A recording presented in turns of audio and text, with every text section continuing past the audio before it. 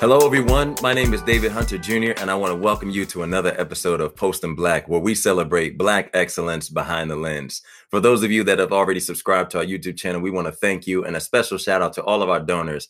If you want to donate to Post in Black, please be sure to follow the link right there at the bottom of your screen, and you can head over to Anchor and click the link in the description as well. Today's episode is very special. We have Victoria Page with us, and she's going to be sharing so much information about her background and all the work that she's done over the years in post-production. Victoria, thank you for joining us today on Post in Black. Thank you. I appreciate being here. Oh, it is so awesome to have you. So awesome to have you. And as accustomed to Post in Black, we always like to start with a little of an icebreaker just to break the ice there.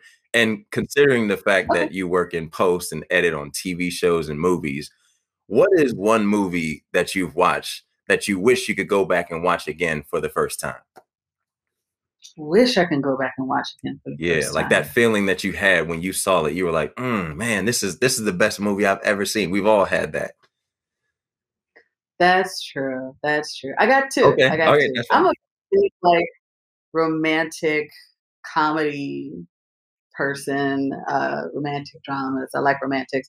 If I would choose to do Love and Basketball, I'm not gonna lie. Love and Basketball, the classic romance for me. I would every time, like when that would first premiere, I would like to be a part of that feeling. Oh, that's awesome. Yeah.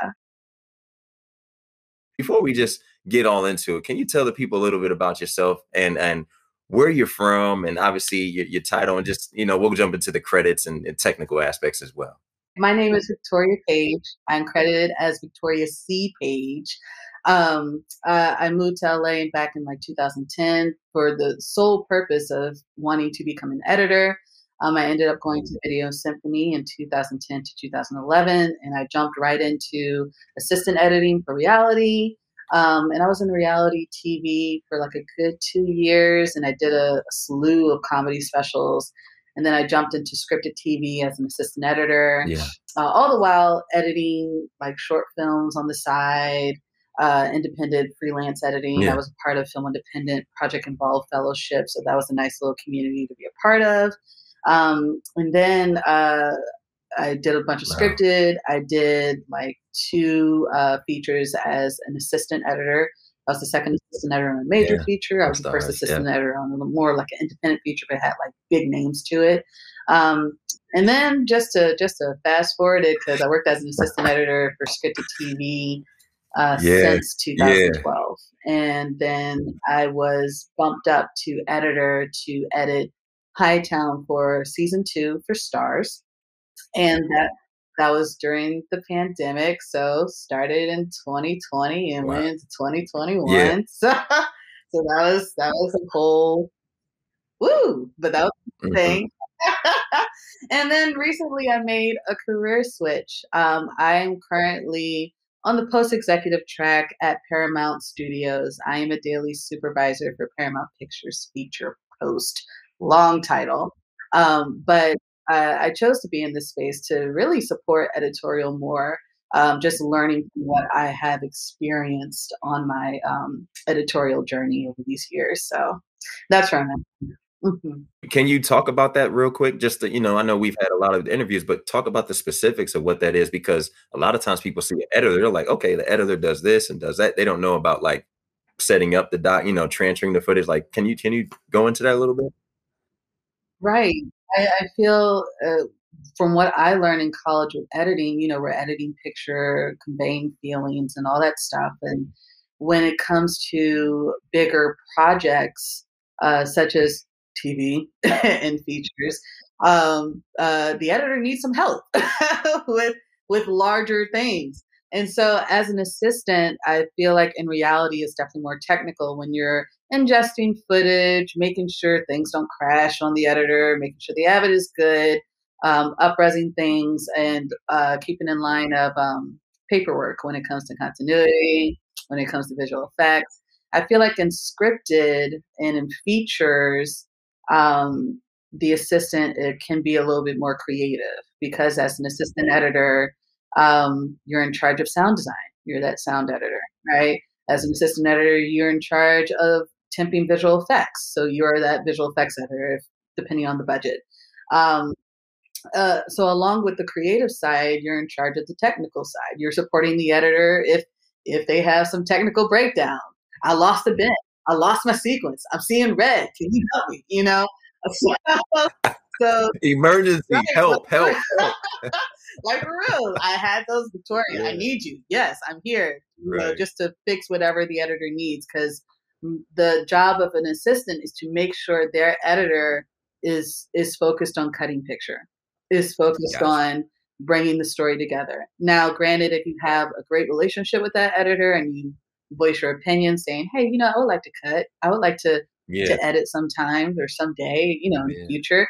I I feel like editors are more than willing to say, like, "Yeah, let me give you a scene or two. Like, let me give you an act. yeah, Like, let me yeah. give you things to cut along with, your other duties you still Right, keep up with." I didn't know that until right. I started working Till till in recent, between. yeah. Yeah. Well, one of the things I think that even for me, and if you're listening to this episode and you've heard all of our episodes, you probably heard me say it before. But yes, I came into the industry as an actor, and my knowledge of post production. When you say editor and assistant editor, I was like, oh, so there's two people cutting. I Mm, was like, oh, they're just helping each other doing the same thing. So you cut this part and they cut that part, and then you put it together. mhm. And I had no idea or no understanding, I should say, that there were different aspects to it. Even being doing the color, you know what I mean? Yeah. Somebody doing sound. I'm like, oh, I hand it to the editor, and they're going to do all this stuff. And they're looking, and No. I'm getting 12 different invoices in my email account. I'm like, what just happened here? Like, why am I being charged? It's like that's 10 different jobs, sir. Like if you were acting on camera, that's like me giving you a theater play and giving you a monologue and then giving you a voiceover and then Mhm, telling you to write this. mhm. You'd be looking at me crazy too. So Yeah. definitely having that clear understanding of it all. Mhm. You mentioned Video Symphony and the training and all of that, and one of the things we like to tap into as well is people that came before you that you looked up to, maybe aspired to. Was there anybody as you were getting going in your career? Because you mentioned so much that you're doing, but going back a little bit, was there anybody that like kind of took you under their wing as you Mhm. came along, so they kind of gave you direction and the vision to what you needed to do? Back then, when I was at Video Symphony, I was really big into reaching out to female editors. I feel like back then I saw it was more of a boys' club, and I'm like, I'm a black woman trying to get into this. I need to, talk to some women. Um, so I must say the biggest was Lillian Benson, who is my Wow. mentor. Yes, special place in my Yeah. heart. Been having Uh, her since like 2012. And also Anita Burgoyne, Brant Burgoyne. She's a female editor as well, but she was one of the first editors that I contacted. I was watching Legally Blonde. You know how they say watch the okay. credits, watch the credits. Yeah. Yeah. I was watching Yeah. Legally Blonde. I was like, Anita Burgoyne, let me look her up. And back then I was using LinkedIn pretty heavily. So Yeah.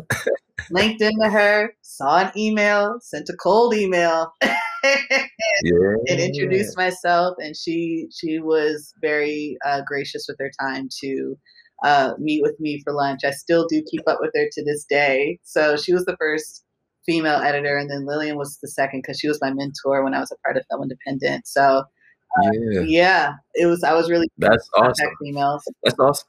What was maybe one piece of advice or something, some insight that they did share with you that you feel like was really helpful at that time and maybe still today? Keep on networking. Networking was a Okay. huge thing, and keep on cutting. Yeah, it was keep on networking, keep on cutting. And also, when it comes to networking, I felt like it was drilled in my head to not contact people just because you want something. Is contacting Mhm. people just genuinely. How are you? Mhm. How's your children? Like, oh, I'm working on this film and it's going well. You want to meet up for Yeah. coffee? You want to meet up for lunch? I feel like for me, I really shine when it comes to a one-on-one conversation. So I Right. really do try to get people to like, hey, you want to go to lunch? Want to go to coffee? Mhm. Let's meet up. We could just. Yeah. And I feel like in a one-on-one situation, you get to hear me be more genuine instead of telling you what I want. I can tell you these are Right. my goals. right? And Right. I can ask, Right. things about you, like what are your goals, like beyond of editing, or have you not reached what you dreamed of and all that stuff. But Yeah. yeah, it was really drilled into my head to network and to genuinely approach people, and not approach people when you want a job. Just approach Yeah. people just to build that relationship with them. That's a common thread that I love hearing, and something I feel like the post community and Black post production Mhm. people, as we say, I feel like the community there is a little bit more connected Oh yeah, on a relationship oh base yeah, than other, because there's not as many. yeah, And so it's a little bit more authentic and genuine, and I know we both live in Los Angeles. I love LA. I know that sometimes the I guess the rake against LA is that there's not a lot of authentic people out here. There's a lot of fakeness. But I think it's what you stated about reaching out for nothing, just to say, hey, I'm checking in. yeah. Hey, how are you? And that authenticity allows people to kind of take their, you ever look at your phone and you're like, what's this person calling me for again? Because every time they call you, it's about Mhm. asking for something. Right. It's not even a check-in. So I think that's Mhm. really big for you, Mhm. that you mentioned that. Yeah. Now going into, you talked about the, starting Video Symphony and having the mentorship and Lillian Benson. My brother actually was able to interview her for like part of our first write-ups back in the day. What was it like when you got your first official editing gig? Can you talk us through that? Obviously you're networking your relation, but you're trying to get the job now. And now what's it like? Because you got it and now you got to deliver. What was it like? What's going through your head? A lot of stuff. I got the job. I must say I was pretty bold Okay. with the job. So it was the height of the pandemic, and something set a fire under me to just go for the chair. And I was having interviews for shows that didn't hire me because um, I haven't edited a TV show before. I didn't have, a big feature going to a festival or anything. And so one of my references was my showrunner and producer for Hightown, and she knew that I was going on these interviews. And she's like, give them my number, give them my email, because my editor left early in season one, and so I had to finish out our episodes. And I started to build more of a working rapport with Rebecca Cutter, who was my showrunner for Hightown. And so we were in the cutting room together, so we were not strangers. So Yeah. um, Yeah. so she's like, let me know how it goes with the interviews. And I came back to her and I said, unfortunately it didn't go well. And then I just stated, I'm like, if an editor chooses not to come back to Hightown, I would like to be considered. And she's like, okay, I'll keep that in mind. And then a couple of months passed by. A Friday evening, I was cooking. She emails me and she's like, are you working? And I'm like, no. Technically, I was hired on another gig. No, I'm not. Yeah, yeah, right, No, I'm right. not. And Yeah. she's like, send me your resume. And then the next day, a Saturday, I receive a call from my mentor. One of my mentors, Luis, who was my editor for Hightown. And he was like, so Rebecca is letting me know that she's considering you. I'm like, oh, shucks.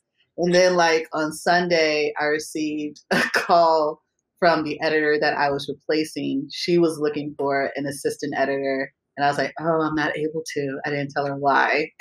So the next day on Monday, I received a call from my co-producer telling me that I got the job. And he's like, did anyone higher than me call you yet? And I said, no. And he's like, well, I'm here to tell you I got the job. I was like, oh my goodness. And then Rebecca, she called me and she's like, I am so mad I wasn't the first one to tell you. And Ah. so it was definitely like a fast track. It all happened in one Yeah. weekend. And I was so excited. I was so nervous, but excited. And then a few months later, I started and I was able to hire. I'm like, oh, I'm able to hire somebody as an assistant now. I'm like, oh my goodness. Mhm. So I Yeah. hiring my assistant Iman, who was a post PA on a feature that I was a part of, and she was just had a great work ethic. And I'm like, "What you doing?" Like, I'm working. So Let's go. I was able to hire her, and it all went so well. I was really nervous my first episode. Yeah, I was really nervous. I Yeah. requested an office to work in, so I had my own little office in a post house. We were all working remotely, but yeah, when the first episode dailies were trickling in, I was like, oh my gosh, they're asking me all. It's happening. It's happening. It's It happening. really was happening. And then, like, I was receiving calls from the director, calls from our producers, just telling me what they're looking for, what they want. I was like, oh my goodness. Okay. So, yeah, it was a trip. That's a no, that's first of all, I think I'm gonna get to that with the, with the everybody calling you and reaching out as it relates to, getting notes and feedback. But I love the boldness of asking for what you want. Mhm. And I think, there's a phrase, people say it all the time, closed mouths don't get fed. But it's like, hey, what are you doing? I just hope it's like they can't give you what you don't ask for. True. And I really love that. I really love what hey, no, if the position opens, I want this. All they can say is no, and then you can know and make your own decision for moving forward. Right. I agree. I love that. I love that. Yes. Thank you. And now we get into a little bit more of the nitty gritty because, in Posting Black, we've talked a lot about the journey for people, but the everyday experience of actually being in the room, because I know this for an actor, it's really hard. But if you have a friend that is working on the show, I try to ask them what it's like now that they're in it, what it's like, because everybody's always trying to get the show. Everybody's always trying to get the film. But then once you're on it, it's another thing of handling. So like, yeah, you got the job, but everybody's calling you, the pressure, the critiques, the criticism. Yes. How are you handling that when that feedback is coming in? And then what do you do to kind of like, when you're in your zone, to like give people what they want and, not be so beholden to what you've done. Like, well, no, I think it should be this way. Like, how do you handle all of those things? That's a lot of emotions. I feel like a lot of pressure. I agree. But I feel like as editors, we're great politicians, Okay. We understand, or at least I hope people understand. We understand that it's a collaborative process, right? You may not like that I made a cut here. And what do you want? What would you like? And let's work through it together. I feel like I can't really hold my cuts on a high pedestal because I know they'll get better when we reach lock cut. Even though, like, yes, I do take pride in what I have done. A lot of hard work has gone into it because, yes, I want to make a great presentation of I can cut. This is my episode. Yeah. I believe I told the story very well. Right. But receiving notes back, I know that, especially because I was a part of a show where people knew me and knew that I was a new editor. It's not like people are going to be malicious towards me and say, Victoria, this is an ugly cut. Like, I don't know what to tell you. Yeah. Right. But granted, they were very honest in their notes, and I took it as like, okay, I know this is going to be better. Let me address their notes. And if a note that I thought was crazy, I would address it still and let them see it was crazy. And then they would come back to me like, yeah, Victoria, that was the wrong one. Let's go back to what you had. Then I'm right. then I'm fine. Right. So yeah, I feel like when it comes to criticism over my own cuts, I have to not be sensitive. Okay. That's so real. And I think it's something, it's tapping into the mind of an editor, of post supervisor, all of that, because people do ask that again, and I feel like the rejection is part of the industry as a whole. But somebody asked me, it's like, how many auditions do you have? I was like, oh, I had this, and they're like, how many did you get? I was like, well, I got one. They were like, out of how many? I was like, yeah, but that one. But they're like, man, I couldn't have heard no that much. Right. And I'm like, well, then maybe it's not for you. So you just understand it comes with the territory. It doesn't mean it doesn't, sting, but you know how to deal with it as you grow. One of the things we like to talk about too a little bit more is the technical side of the industry. What are you seeing now that, obviously you're editing, but what programs are you editing in that you're finding that the industry is more scared to? Because you hear different I guess, different reactions, different Right. approaches. Well, I use this, or I use that. Right. And for somebody that's really trying to get into editing now, Mm-hmm. they're like, well, what software do I spend my money that I don't have on Mm-hmm. to try to practice and learn? Yeah, that you don't have. I know, Yeah. because things can be expensive. Yeah. Well, back then, because I'm not quite editing right now, but Right. back Exactly. then, I feel like technology is always changing, and so Mhm. I feel like it is up to us to keep keep keep learning with when new technology arrives with Adobe and Avid. But the thing I always tell, I just had a little talk with my alma mater, their senior Mhm. class. I'm like, you have to know Avid. This still the industry Yeah. standard. Premiere is Yeah. up. Adobe Premiere is on the come up. I'm a little like Premiere, but it's okay. Premiere is on the come up. Learn Right. Premiere, and it doesn't hurt to learn Resolve. Because Resolve, I feel like, is a very powerful software that Yeah. is mostly used for coloring, but I feel like it's going to be Right. I feel like it's going to be on the Yeah. for cutting as well. But Avid Yeah. is always issuing out a new version of this, a new version of that. Right. But I would Yeah. always say like start with a trial, and I feel like students can get more of like a not a minuscule, like not a died down version of Avid just to learn the Right. tools of it. But yeah, they should really learn more about Avid because it is the industry standard, and also Premiere because I feel like that is like second behind Yeah. Avid. And I feel both companies are always trying to improve ways to work smoothly and fast, and especially with being Right. remote when it comes to storage and stuff like that. It's really good to keep abreast on what's going on with them. Mm-hmm. No, I think that's great insight, great information. And don't be shy to shout out your school. Come on now, shout them out. Where they I at? went to Xavier University of Cincinnati. People like to say New Orleans of Cincinnati. Okay, Let them know. Xavier Musketeers. The program is called Digital Innovation of Film and TV. And so our graduating seniors wanted to get some insight because a lot of them are interested in moving to LA. Yeah. And the group of seniors are not all aspiring editors, some are. Okay. And so it was great to talk with them and shed some light on these are the things that I went through or how I approach things. And if they're looking to move to LA, this is what I have done. This is what I have learned, just to give them some insight. So it was Yeah.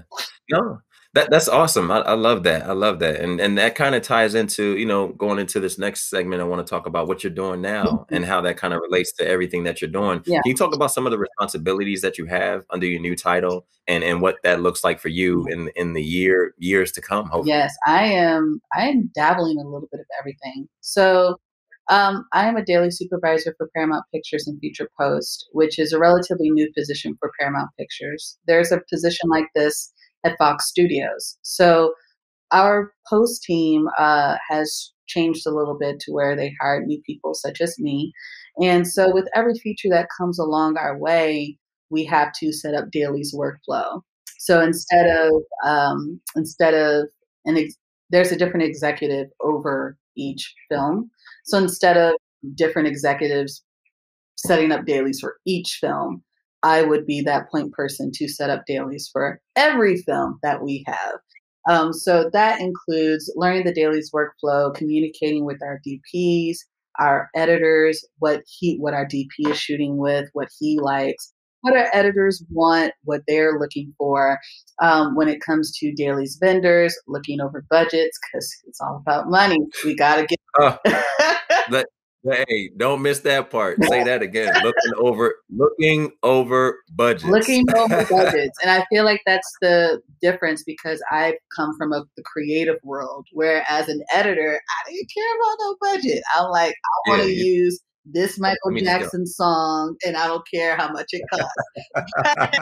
But like as an executive, I gotta care how much it costs because it's within, the budget. So yes, so I communicate with our dailies vendors, making sure our budgets are intact, that they're charging me what I need to be charged.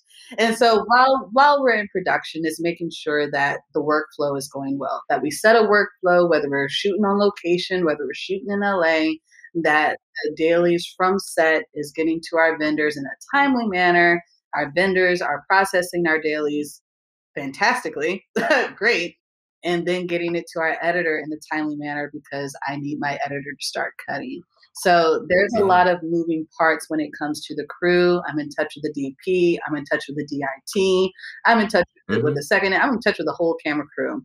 Then you're touching everything almost, and you're like you're running the whole show. So I would just jump in real quick. Would you say the knowledge from all these years, over 30 credits, you know, even more movies, all that, it's obviously helping you because those little pieces are now coming into play. You're still having to use them now. Yeah. Oh yeah. I feel like that's like one of the big reasons my boss even hired me over to Paramount is because he's like, Victoria, the fact that you know editorial and how this thing works is great. So he's like, this is good. This is good. So yes, it does help. It does help greatly. And the fact that I do see familiar faces when it comes to editors and assistant editors working on our movies. It's not a bad thing either.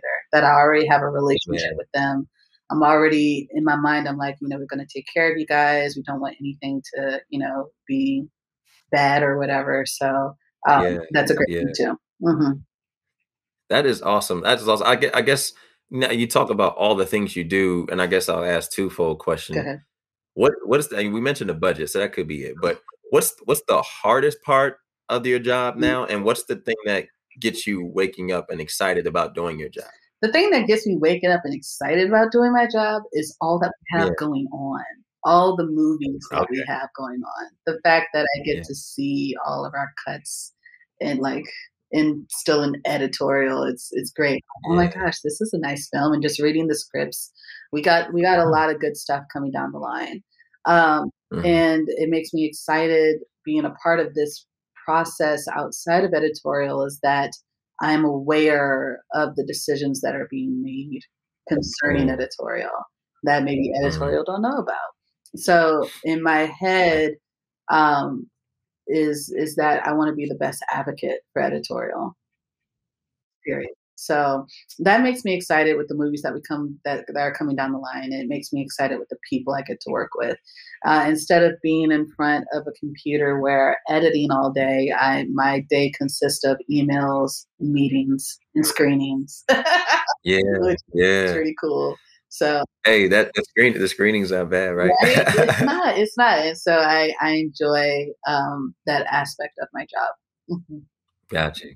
I love that. And I guess just looking forward to the future, what are some things that you feel like can still change in the industry? Because in your position, is there anybody of color? Are you one of the only ones? Are you one of the only women? You know what I mean? Do you still feel like there's some things that change? Like it's great that you're there, but what are you talked about being an advocate. What are you seeing? What areas are you seeing there's room still for growth? Room still for growth, diversity, especially in post when it comes to executives, post executives. I feel I am one of the only Black women that's on our post team. And I feel there's such a small group of us across the board when it comes to post executives in studios. And I feel that and understanding that being on the studio side, it is about business. It is about money. It is, we enjoy the creative aspect, but we do worry about the business side and, how much can we make and things like that. I just feel like there could be more growth in just being more supportive of editorial and just more growth in decisions being made that impacts the team. Yeah. Yeah. And I guess obviously, both you and I are Black, obviously, but from the outside looking in, a lot of times people, why are they screaming for diversity? They're screaming for diversity in sports with coaches and executives and this and that. And why is it such a big thing? Why do you feel like, especially in entertainment and filmmaking and post, why is it such a big deal? Why do you feel there's such a need for it? Just if somebody were asking you, what would you say? I feel like it's such a big deal because, granted, this started off in my head as a boys' club, and we go for who we know, right? Like if a white guy knows a white guy who knows a white guy, it's just all white guys, right? Yeah. So Right. Right. it's like For we sure. have to be very intentional in bringing new perspectives into a crew, an editorial crew, when it Right. comes to a feature, when it comes to a TV show. And if it's a subject Right. matter that includes different cultures, and all you have is a bunch of other people in the room outside of Black people, or like outside of Indian people, whatever that movie is about, I feel like you are missing out on having that certain perspective in the cutting room that can bring um, Yeah. a certain heart, a certain feeling to that Hmm. story. So I feel like that's why it's needed in the cutting room, and that's why I feel like a lot of people are being more intentional with that. And also, I feel like I feel like for the longest time, people have been naive in thinking that you don't need that that those people, like you don't need Black people in the cutting room, and thinking like, oh, I Yeah. can cut anything. I mean, Black people can cut Right. anything. But it's like when it has to deal with certain stories, I feel like that's just needed in the cutting room. And when you set the intention to diversify, that's when it does really shine. It's true. It's Mhm. true. Well, you've dropped a lot of insight Mhm. and wisdom, and I do hear what you're saying. No, it's true because I'm. It's like I'm supposed to be asking you the question, but I'm listening. I'm like tuned. I'm like, yeah, that's so good. Oh, wait a minute, next question. Mhm. But Mhm. it's there's so much there. I guess one thing, last thing I would ask you, just Mhm. a piece of advice that you would give to anybody, obviously, whether they're wherever they're at in their career, Mhm. to continue on the march and post, or to look for other opportunities to explore. What's a piece of advice that you feel like is helpful as we start this 2022 and even going beyond in their career? Mhm. I feel like, especially because we're still in the pandemic, I feel that people are more open to meet, really, not Mm. meet in person, like comfortable, like, oh, Right. let's have a Zoom meeting. If it's possible to get to know that editor, that assistant. I feel people are more open to networking these days because we are remote. You don't have to go Right. anywhere. Right. And so I would stress the advice to keep watching the credits, Yeah. find out who those people are. Don't be afraid to reach out to people. And also, I feel like the most important thing is don't be afraid of the follow up, because we all got lives. We're all busy, right? I feel like when new students or new college students or just new people in post production, when they send out an email to a person that they want to get in contact with, and they haven't heard from that person in so long, it doesn't hurt to follow up with them, whether Yeah. that person responds back positively or negatively. Do not take the negative, as heavy. Yeah. Just know that the next person will be more open to talking with you, with shedding some insight, and eventually keeping you in mind for the next job that comes around.